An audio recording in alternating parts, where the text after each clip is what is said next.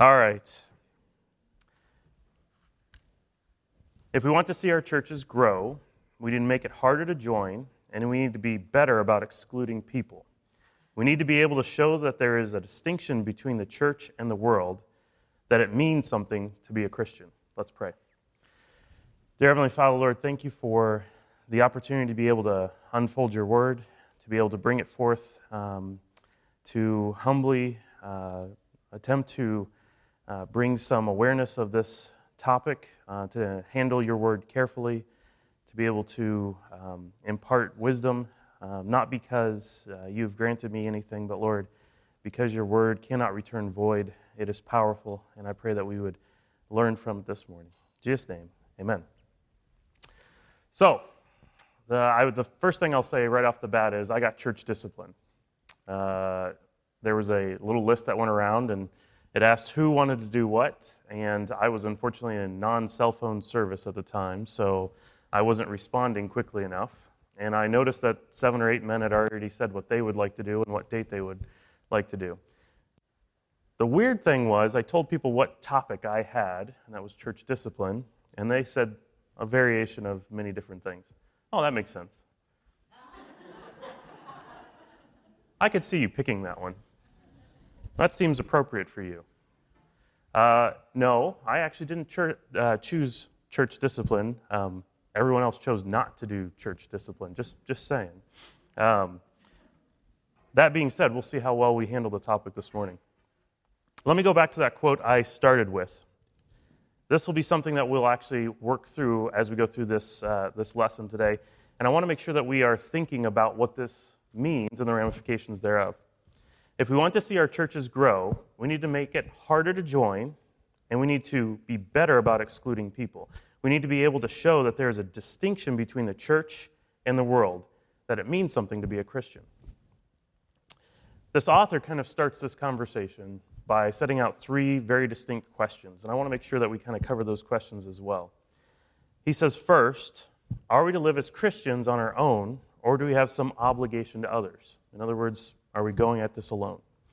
The second one, do our obligations to each other involve merely encouraging each other positively, or do they include a responsibility to speak honestly to each other of our faults, shortcomings, departures from scriptures, or specific sins? Could our responsibility before God also include sometimes making such matters public? Sometimes making such matters public. Now, I don't think we'll have a hard time with the first questions. We believe that we should live with some obligation to each other. We see that when somebody has a need. It's very obvious when somebody has a need. We see people jumping up to meet that need. The meal train being a great example. A new birth, some hardship in a family, and immediately there seems to be this an abundance of food. And who couldn't use a good casserole? The second one seems a little bit more pointed. Sure. The 3 questions? Okay. I was going to say, I've already started. I got a lot to repeat here, but sure. The 3 questions. I'll go a little slower as well. Are we to live as Christians on our own, or do we have some obligation to each other? That's our first question. The longer question is, do our obligations to each other involve merely encouraging each other positively, or do they include a responsibility to speak honestly to each other of our faults, shortcomings, departures from Scripture, or specific sins? Third one is, could our responsibilities before God also include sometimes making such matters public? And I'll be happy to hand you my notes when I'm done if you need to play catch-up on all of those. The second one is a little bit more pointed. Speak to each other of our faults, shortcomings, departures from Scripture, or specific sins. When was the last time you confronted somebody on a specific sin? Where you walked up to them and actually talked about the sin? It seems a little hard. The third, though, in considering all the implications, has a large degree of concern for us. When do we make something public? What does it mean when it goes public? What do we do then? Okay, it went public.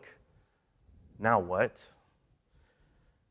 Before we go too far down the route, let's make sure that we understand so many of the underpinnings of church discipline.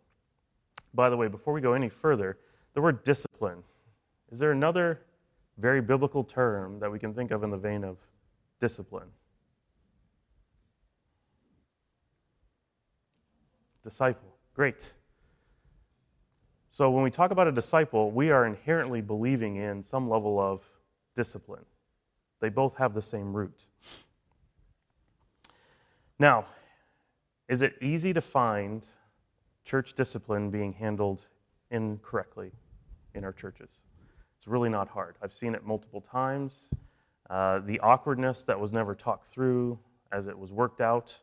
But there's also really good examples of walking directly through what the Bible talks to us about church discipline and going through the actual activities.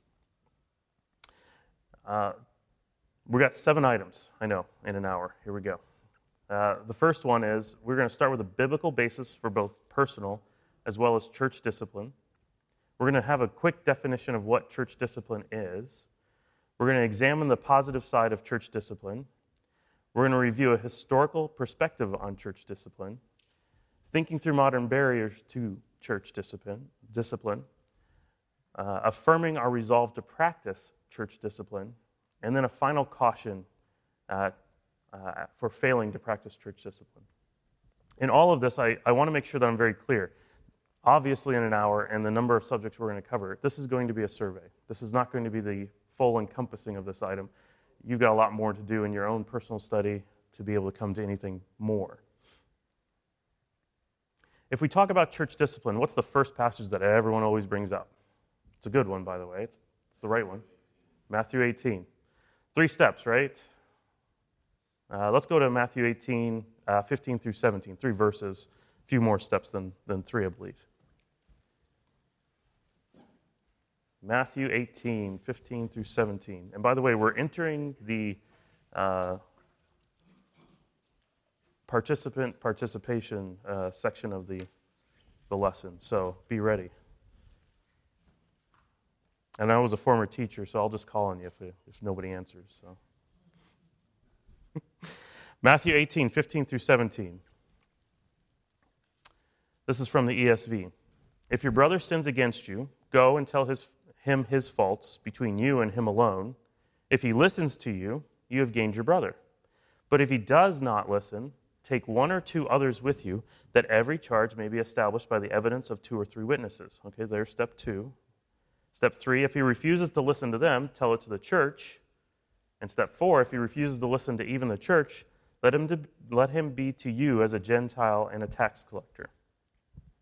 Quintessential. This is where we go to find the sequence of church discipline most often. But I do think we need to take a wider net. And so does the author of the passage, which is where I got the idea of. I flip-flopped those. The author had an idea to take a wider net. I agree with him. The book talks about, takes a step back from the sequence of Matthew. In other words, don't look at just the sequence of Matthew. Let's actually go and look at some other verses that help us to understand this. We're going to look at 2 passages in the New Testament. Your first, if you want to go there now, is Hebrews 12, 1 through 14. We're going to read that together.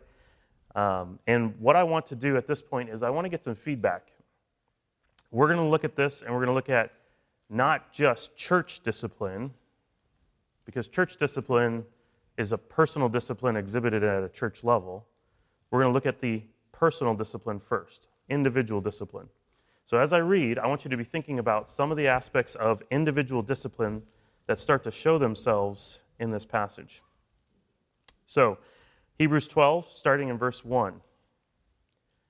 Therefore, since we are surrounded by so great a cloud of witnesses, let us lay aside every weight and sin which clings so closely, and let us run with endurance the race that is set before us, looking to Jesus, the founder and perfecter of our faith, who for the joy that was set before him endured the cross, despising the shame, and is seated at the right hand of the throne of God. Consider him who endured from sinners such hostility against himself, so that you may not grow weary or faint-hearted. In your struggle against sin, you have not yet resisted to the point of shedding your blood. And have you forgotten the exhortation that addresses you as sons? My son, do not regard lightly the discipline of the Lord, nor be weary when reproved by him. For the Lord disciplines the one he loves and chastises every son whom he receives. It is for discipline that you have to endure. God is treating you as sons. For what son is there whom his father does not discipline? If you are left without discipline, in which all have participated, then you are illegitimate children and not sons. Besides this, we have had earthly fathers who disciplined us, and we respected them. Shall we not much more be subject to the Father of spirits and live? For they disciplined us for a short time, as it seemed best to them, but he disciplines us for our good, that we may share his holiness.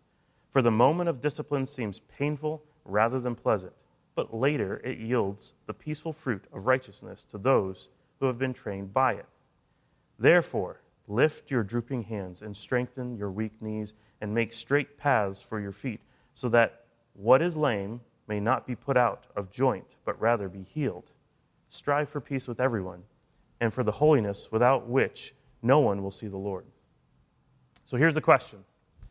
This is actually a passage on personal discipline. We don't see church discipline coming into this activity as we would define it normally.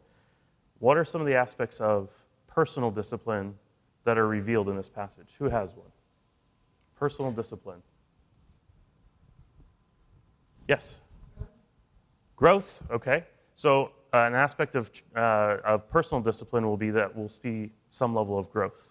What verse did you find that in, by the way? You didn't have it open, okay. We can definitely see the growth that's listed even in the very end. We have healing in the very end. We also have, let me see here. There was an aspect of growth. You're right. Verse 3. Thank you.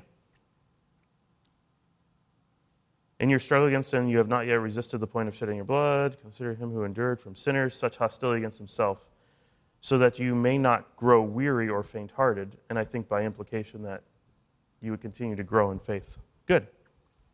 For verse 1, I wrote down, discipline is the laying off of the weight of sin for the purpose of running with endurance. If you look at that first verse, we are to literally look for things to lay off. Another way to say that is no. I'm not going to do this activity. I've got to drop this. I've got to get rid of this. Are they bad activities? Well, maybe not, but are they good activities? Are they growing you? And I have to lay those things off. What else? Anything in verse 2? Actually, verse 1, I have another one as well.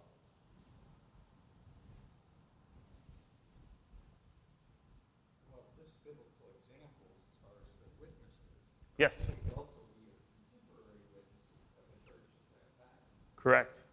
Well, and we have the Bible as a witness to that. We have our historical perspective of that. But I do think we have, frankly, those that have gone before me, I need to be looking to them and asking questions about, how did you reach these levels of discipline? How about verse 3?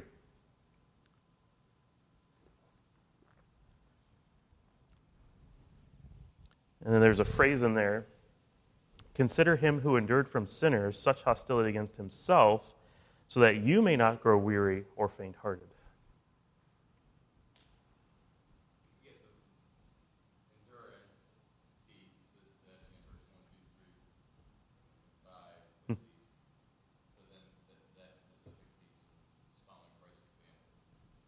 So it's not as if we don't have a good form of discipline already to follow. We already have, he gives us two of them, witnesses and Christ himself. How about from verse 4? I got two for verse 4.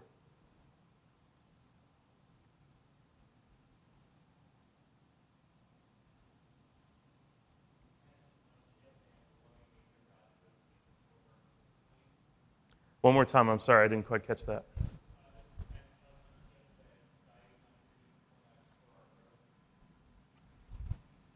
I don't think I'm not quite hearing you. I apologize. It just kicked on.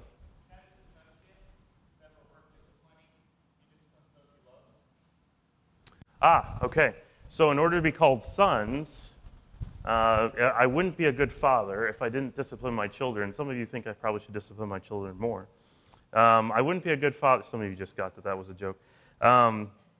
So I should be disciplining if I have a son. My son is receiving discipline and is growing from it. I'll kind of hit a few more of these, and that is one I also had as well. I had sin is a struggle. Are you struggling with sin? And I think we have this connotation, by the way. I'm struggling with sin. Okay, if you're being defeated by sin and you're constantly struggling with it, that's a problem. But are you actually putting forth, putting your toe to the line and stepping up to struggle against sin? Are you actually working against that? If you're not struggling against sin, are you winning? No discipline is in the struggle against sin is so great that you have to shed your own blood to atone for it. Think about that for a minute. You don't have to shed your blood in order to take care of the sins that you have in your world. It's already done. That's already been taken care of. Verse 5, discipline and rebuke as well as chastisement go hand in hand. If you're going to have growth, if you're going to have discipline, chastisement will become part of that equation.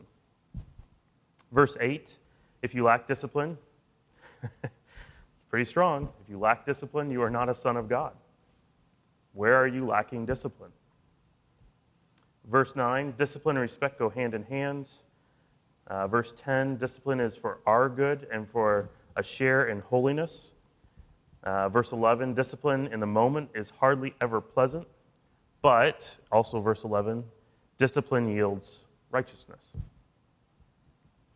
So, I think yes, Ray.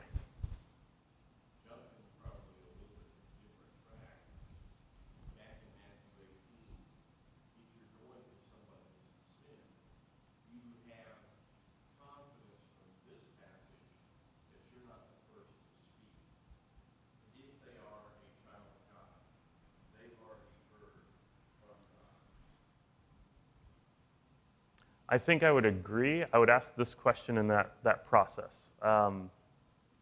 Regardless of who else might have spoken into them, do I have an obligation to speak to them? I think so often we ask that question. I hear what you're saying, though. I'm only saying that we don't have to think that we're plowing over the ground. Correct. At the very least, God has not given us something that would be beyond our ability if He's commanding us to do it as well. And when I say ability, Him with us going to do these activities. Is that fair? Okay. I think I agree with that.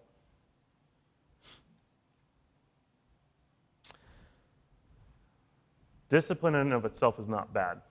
It's pretty easy to see discipline actioned out. All you do have to do is see Alan Haney to see discipline. Okay?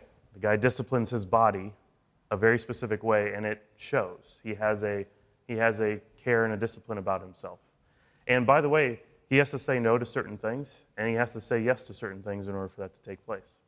I think of Adam. He brings us the word week after week.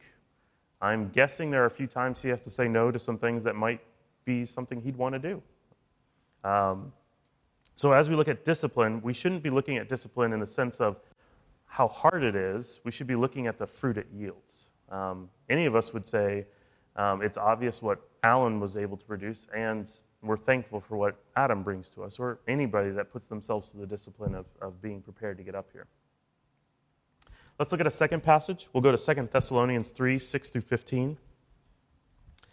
What I want to say is I've taken two passages out of many the author of the book put forth, but I don't think it would be hard to go and find more and more passages on the idea of discipline or on the idea of a level of holiness that's involved in discipline as well.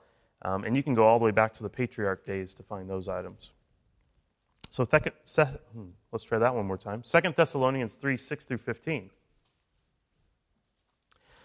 And again, we're going to be looking for, in a verse-by-verse method, some of the bridges, if you will, from what we just studied in Hebrews to what we're studying in Thessalonians. So we're looking at personal discipline, and we're bridging it to church discipline. So think about that as we go through this.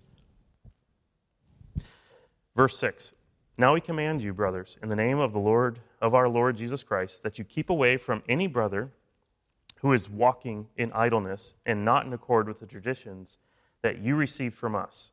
For you yourselves know how you ought to imitate us. because we were not idle when we were with you, nor do we eat anyone's bread without paying for it, but with toil and labor we work day and night, that we might not be a burden to any of you. It was not because we do not have that right, but to give you in ourselves an example to imitate. For even when we were with you, we would give you this command: if anyone is not willing to work, let him not eat. For we hear that some among you walk in idleness, not busy at work, but busy bodies.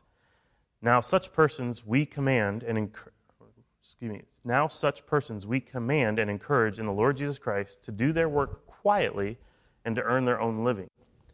As for you, brothers, do not grow weary in doing good. If anyone does not obey what we say in this letter, take note of that person and have nothing to do with him, that he may be ashamed.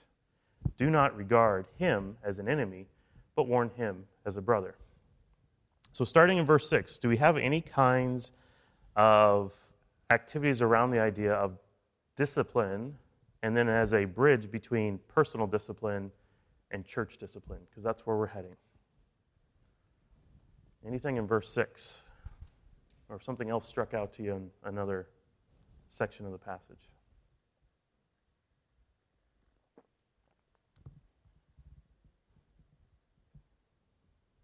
Paul. It's not necessarily specifically from here, but just a common thread, which is personal discipline is the focus on, in many ways, on the physical body or just body health, if you will,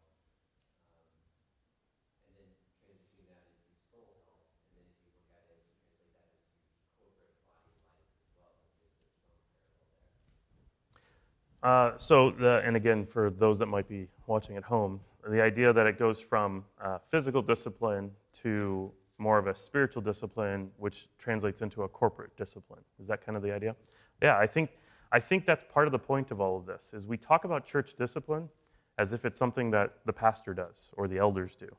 Church discipline is all of our responsibility. It's literally what you do in your personal life emanates out into the aspect of church discipline. Well, I haven't quite got there yet. I'll make a statement, and I want you to, you can come up to me afterwards and validate this with me and let me know I'm wrong. But for somebody to get to the point where they're standing up in front of the church, or the pastor has to get up and talk about church discipline as we know it formally, how many other things must have failed in both personal and one another discipline by that point? I mean, the pastor knowing about it should be a last item on this whole journey of this passage, because if you go back to Matthew 18, it's not the pastor that gets involved really until the church is told necessarily. It could be a pastor and go tell one, go tell a couple.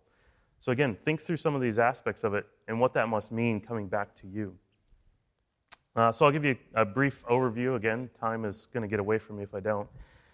If we go to verse 7, verse 6, avoid brothers walking in idleness, not in line with doctrine. In other words, I think this goes back to don't be a companion of fools. Don't hang around with people that aren't willing to step up and be disciplined as well.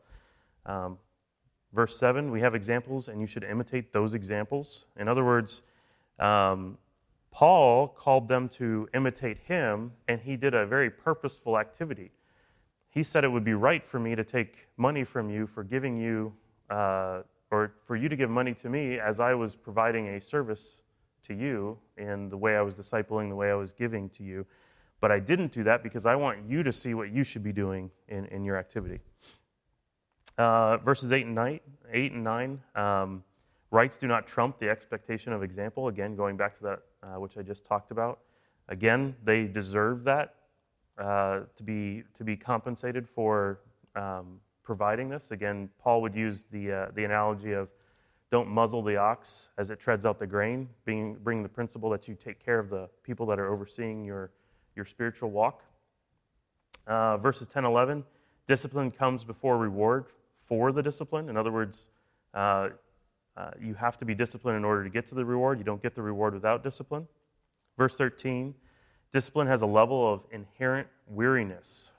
Discipline has a level of inherent weariness. When you don't get results really quickly on what you're disciplined to do, It becomes weary as you go in to do the same activity over and over, believing that you're going to have something that comes out of that. Verse 14, those that veer from doctrine are to be separated from, so that they may be, and what's the word that's used in ESV? Shh, don't say it too loudly. We don't want to shame anybody. Ashamed. That doesn't fit real well, does it? We don't really like the idea of ashamed. Is shame biblical? I'd have to say shame is biblical, and it actually is a function. It's a gift to the church. You should on the right things. Be careful here. Shame for the right things is right. It is. And I know that's a big, broad statement. You can come up and tell me how I'm wrong and show me some Bible passages about that. But shame should be an aspect of discipline for stepping out. I don't know that Alan feels terribly shamed by eating a donut, but I bet you he'll feel really shamed when he can't get that next personal best on the weight systems. Last verse. I'm looking for what's important about that last verse. It's a little bit different from what we find in Matthew 18. There's something different about this last verse.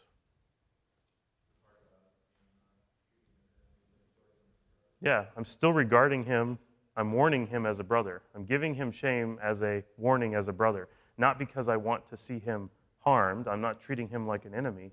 I am doing this because I want my brother to also share in the same discipline and come to a right standing again.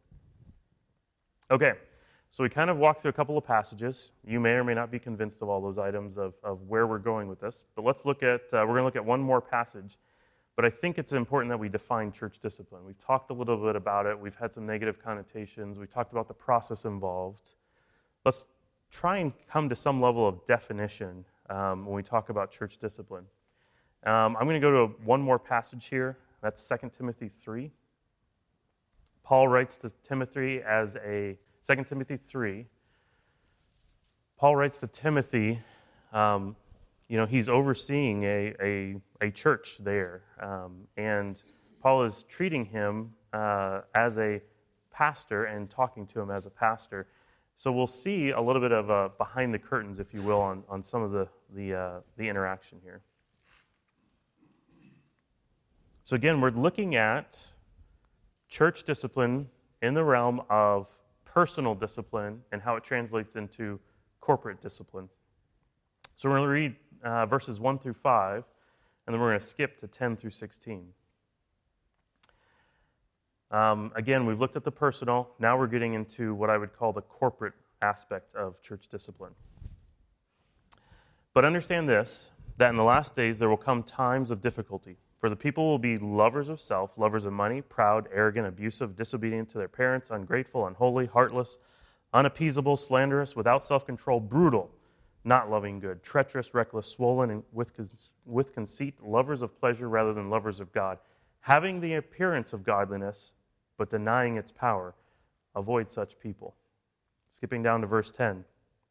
You, however, have followed my teaching, my conduct, my aim in life, my faith, my patience, my love, my steadfastness, my persecutions and sufferings that happened to me at Antioch and Iconium and at Lystra, which persecutions I endured, yet from them all the Lord rescued me. Indeed, all who desire to live a godly life in Christ Jesus will be persecuted, while evil people and impostors will go on from bad to worse, deceiving and being deceived. But as for you, continue in what you have learned and have firmly believed, knowing from whom you have learned it, and how from a child you have been acquainted with the sacred writings, which are able to make you wise for salvation through faith in Christ Jesus. All Scripture is breathed out by God and is profitable for teaching, for reproof, for correction, and for training in righteousness, that the man of God may be complete, equipped for every good work. I said 10 through 16, that was 17. Just pointing that out, I noticed a mistake on my own outline. The practical application is here. Men are going to be wrapped up in their own sin. It's going to be very easy for them to be deceived into their own sin. It's inherent in their worldview. The antithesis or the antidote to this is what? What is the antithesis? What's the antidote to the world as we see it? It's probably got a two-prong answer in this.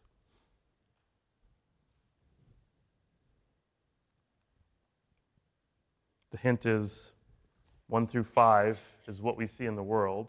10 through 17 is what we see as the antidote. It's probably a two-part antidote. And Paul? So in verse 14, but after you continue what you have learned and firmly believe, knowing from who you learned it. So first of all, just continue what you have learned and what you have received. And the second part being answering that, what have you learned and what have you received? And then that's where you get to verses 16 and 17, talking about the profitability of Scripture and its source and its validity. Okay, so when we talk about church discipline, and I agree with you, Paul, the verses 10 through basically 15 is saying, hey, this is the model that I've provided. You can see this model. You can see in my own life how this model is presented. You should be following this model. And then verses 16 through 17 give us two equipments basically for that. The first is Scripture. Well, Scripture is there, and it's your basis for teaching, reproof, correction, training in righteousness, so that the man of God may be complete, equipped for every good work. So when we think about what we see enacted in Matthew 18 is nothing more than a natural progression of our individual as well as corporate sanctification. The practical application is to ask whether you are not only seeking to have those truths spoken to you, but also to ask how you are preparing yourself to have that influence with others. It's very easy to come in on church on Sunday morning thinking about what I'm going to gain out of church, bring my problems to church, seeking somebody to help me with my problems, or even relying on what comes from the pulpit, which, by the way, is not a wrong thing. But I come with one half of the equation, wanting to receive, but I don't think about what I should be doing to give. Are you thinking about those people that you need to follow up with and see what happened over the last week? That bad conversation, or that tricky conversation, or the lack of conversation. So as we look at church discipline, I think what we want to look at is not church discipline. We want to look at personal discipline. Personal discipline will lead to church discipline. Now, we've talked a little bit about the hard part about church discipline. Let's talk about the upside of church discipline. What's good about it? If I broke that phrase up, church and discipline apart, and focused on the second word, discipline, it has much of the negative connotations. We talked about Alan. We talked about Adam and what they do.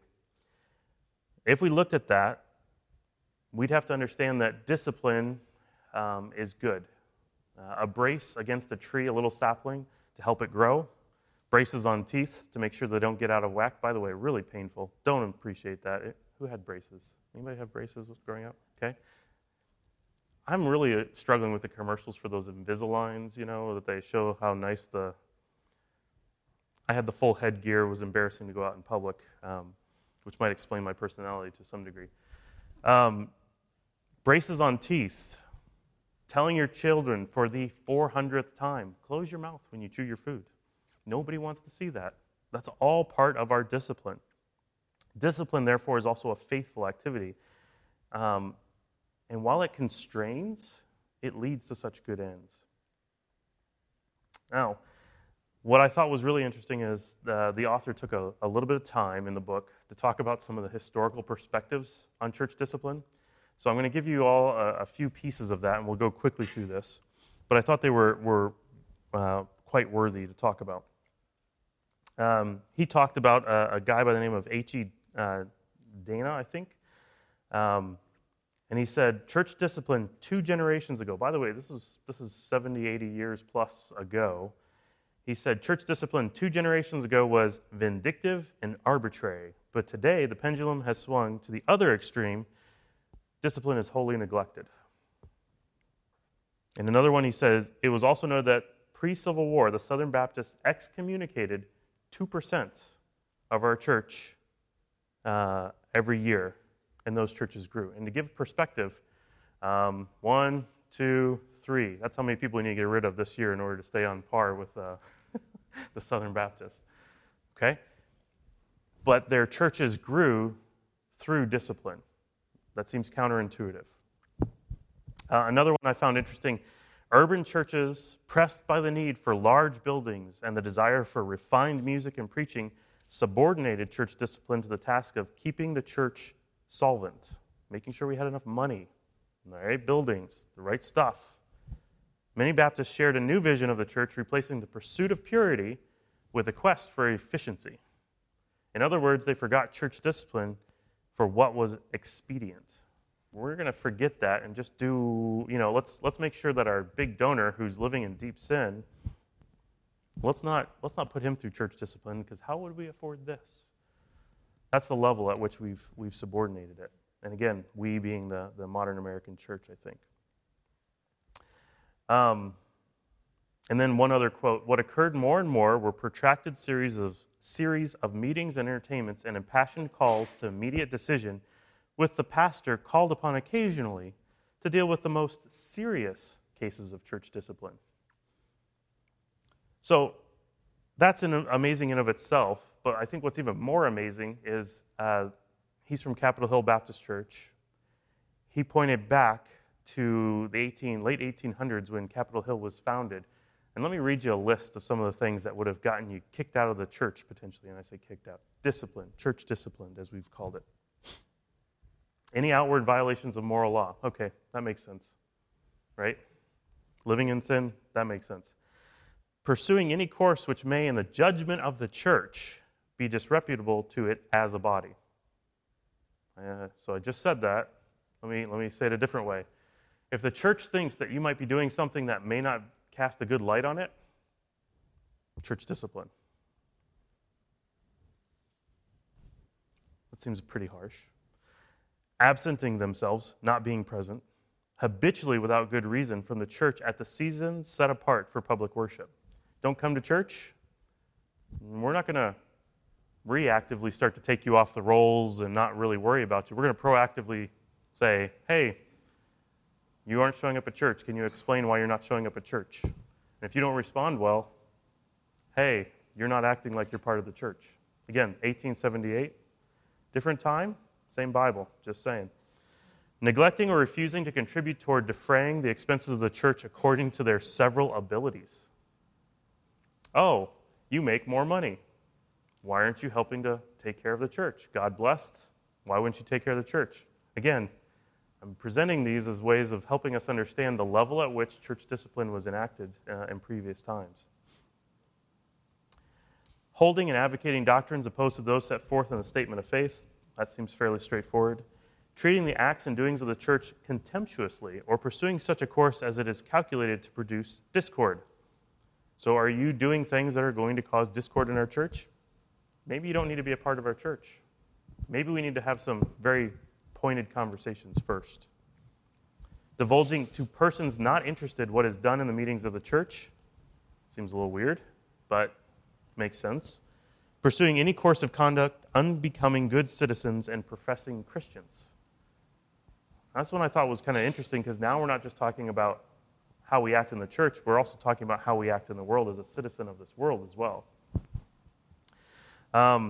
He also goes on to talk about how even a founding member was basically removed from the church for the serious sin of not coming to church for a period of time. Why would that be? Anybody have an idea of why it would be that absent from the church would be a cause for a consideration of church discipline? Let me ask it a different way. What usually happens when somebody stops coming to the place where they're hearing about the things they should do in their life? Their odds. Right. Why would I come to church with my itching ears, as we learned about in Timothy, wanting to hear things that I think are good not because they're good, but because of I want them to confirm my life activities? I don't think we see that as a serious issue. Let me ask a different question. Why don't we see these things as serious issues? Is there any ramifications from the modern church that might lead to that? I'll give you my first one. There's a church on every corner. If I don't like this church, just like another restaurant, don't like the sandwich at this, I'll go to another church down the road. No big deal. I looked, there's 25 churches within about 5 miles of here. 25 churches. Now, most of them, I don't think we would consider churches because of the defining natures of what they are, but they're listed as churches in the area. What else? Aaron Goings is going to actually cover another aspect of this that I don't think we think too strongly about. Aaron, what's your topic? Church membership. I'm not sure church discipline makes much sense without some level of church membership. Paul?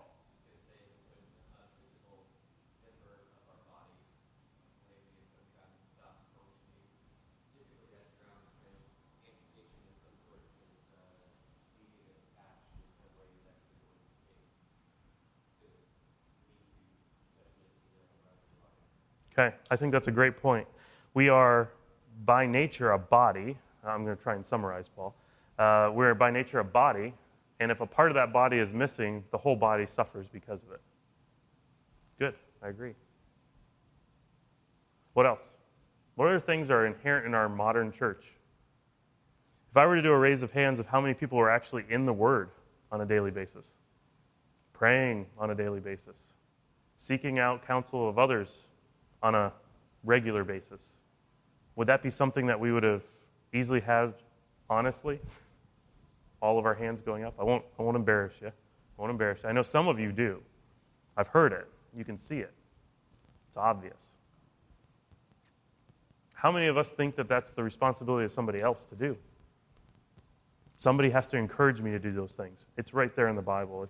If you need to be encouraged to get into the Word daily, I question whether we won't, at some point, have to suffer with church discipline as a body because of that.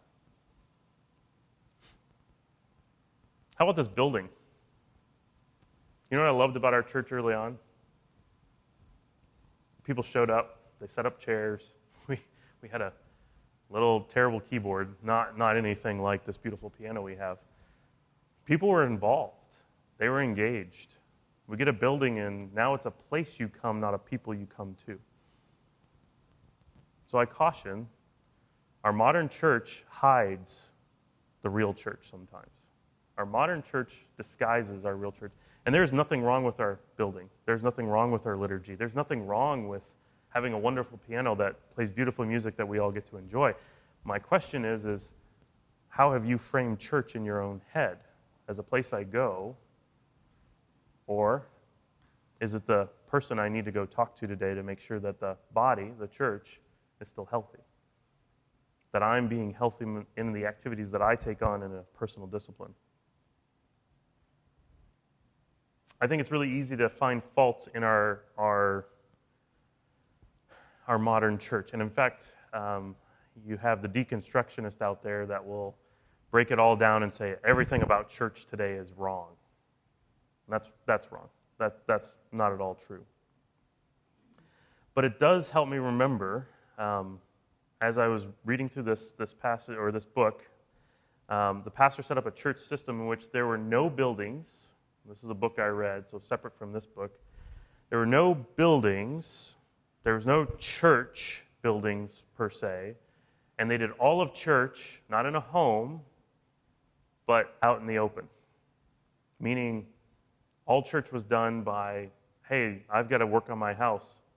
We're going to invite everybody over. We're all going to work on the house together, and everybody's going to be a part of it. We're going to share a meal.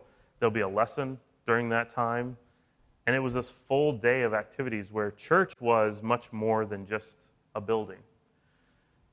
Again, I'm not sure that we have to go to that extreme where we sell everything and move into, communes together and have some sort of weird sect, if you will, some sort of cult. But at the same time, I think they understand church better than we do sometimes. I think they understand what it means. Because if we don't understand discipline and we don't understand church, how can we put those two words together and hope to have an answer? So, why do we practice church discipline?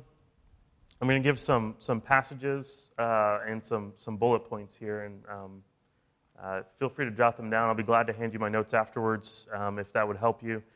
The first one, and we read it a couple of times, is it's for the good of the person being disciplined. Adam doesn't preach well because he's just naturally gifted, although I think that's true. He preaches well because he disciplines himself to actually get into the Word. Alan must discipline himself, and some of us could use a little bit more discipline ourselves. It's for the good of the person being disciplined. Number two, for the good of other Christians as they see the danger of sin. For the first one, I'll give you the verses for that. 1 Corinthians 5, 1 through 5. Galatians 6, 1 through 5. 1 Timothy 1, 20. For the good of other Christians as they see the danger of sin, our second point, you can look at 1 Timothy 5:20 for a good example of that. 3, for the health of the church as a whole. And Paul hit on it earlier. If somebody leaves our church, if a true Christian leaves our church, they will leave a gap. There will be a hurting body left behind because that person left something that caused pain. And even if we have to come to the pulpit and have a public display of the inaction of church discipline, doesn't change the fact that there will be a hurting church on both sides of that equation. The one leaving and the one staying. And that's 1 Corinthians 5, 6 through 8. Fourth, for the corporate witness of the church. You can go to Matthew 5:16, John 13, 34 through 35. I'm going to pause just because I just realized I said those really quickly. 1 Corinthians 5:1 and 1 Peter 2:12. So for the corporate witness of the church, our church should be known for our distinction. We should be known for the way we love. We should be known for what we have about us that is distinctly from God. And then really the last one, and I think the most important one, for the glory of God as we reflect His holiness. All of this is about His glory. By allowing undisciplined, or we could say sin, to corrupt a church body, we are not providing glory to God in the way we act. So that's from Genesis 1:27. You can see where we're made in the image of God for His glory. 2 Corinthians 6:14 through 7:1. 1 Peter 2:12 and Colossians 1:21 through 22. All right, now the race to the end, folks. I'm going to I had one more thing that I'll say is, I don't know if it'll surprise some people here, especially since they weren't surprised that I had church discipline.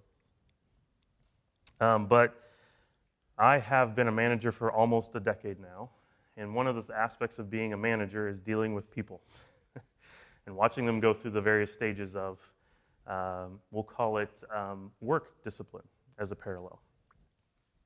Unfortunately, in my first 5 years of being an actual manager, I stopped counting at 40 the number of people I had to release from my company for various reasons, tons of different reasons. There are parallels here. And I don't think that we would look at work. If I got rid of church, and I talked about work for just a second, I think most people would agree with the reasons why people might leave work. It's pretty obvious. First, some of the parallels. We had many prior conversations with these individuals most of the time, unless a grievous thing had happened, about how to get them back on the right track. It's an ownness. I actually can't fire somebody if I haven't proven to HR that I have done everything possible to keep them there, which, by the way, seems like a good parallel. In the moment feedback, one-to-one conversations, coaching plans, performance reviews, performance improvement plans. Second, the person chose to come to this company of their own free will. People walk through those front doors of their own free will. Nobody is compulsing them to come through those doors. They weren't coerced into coming to work. They were provided guidelines. That's one of the first week of activities. And they fell short, often being well supported with encouragement and exhortation. Hey, let's talk about how you didn't do so well there. Oh, hey, just caught you doing something good. Let's talk about how great that was. They leave for various reasons: poor attendance, lack of competence, loss of desire, failing to square away their personal life, besetting unresolved issues, meaning they don't actually work at making themselves better, back to discipline, issues with other employees, lack of respect for their leadership, and distracted with envy for the things they don't have. I'm actually dealing with the situation of that last one right now, so it hits home. What's really cool is that I have two examples that I can easily pull on where somebody was definitely right on the door of being pushed out of our company because they had failed to just do the things they were supposed to do. And they realized it, they made a change, and now they're really actually quite awesome. They're a wonderful part of our work world. I also had somebody that went through the process of not liking the rules and regulations at my company, leave. Went to another company, and then 6 months later begged to come back. So in those kinds of situations, it's actually not hard. We actually understand that when it comes to work. Why do we assume such a difference when we talk about church? Why do we assume such a difference? So I'll end here. There's a caution against not practicing church discipline. And really, how big of a deal is it? The author quotes John Dagg: "When discipline leaves the church, Christ goes with it." So the real caution here is, first, if we don't see discipline among our members, and we don't see discipline in our church, why do we expect Christ to also be here with us?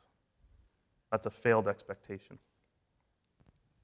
Followed by saying, if we cannot say what something is not, we can't very well say what it is. Sorry for giving you that sentence this early in the morning.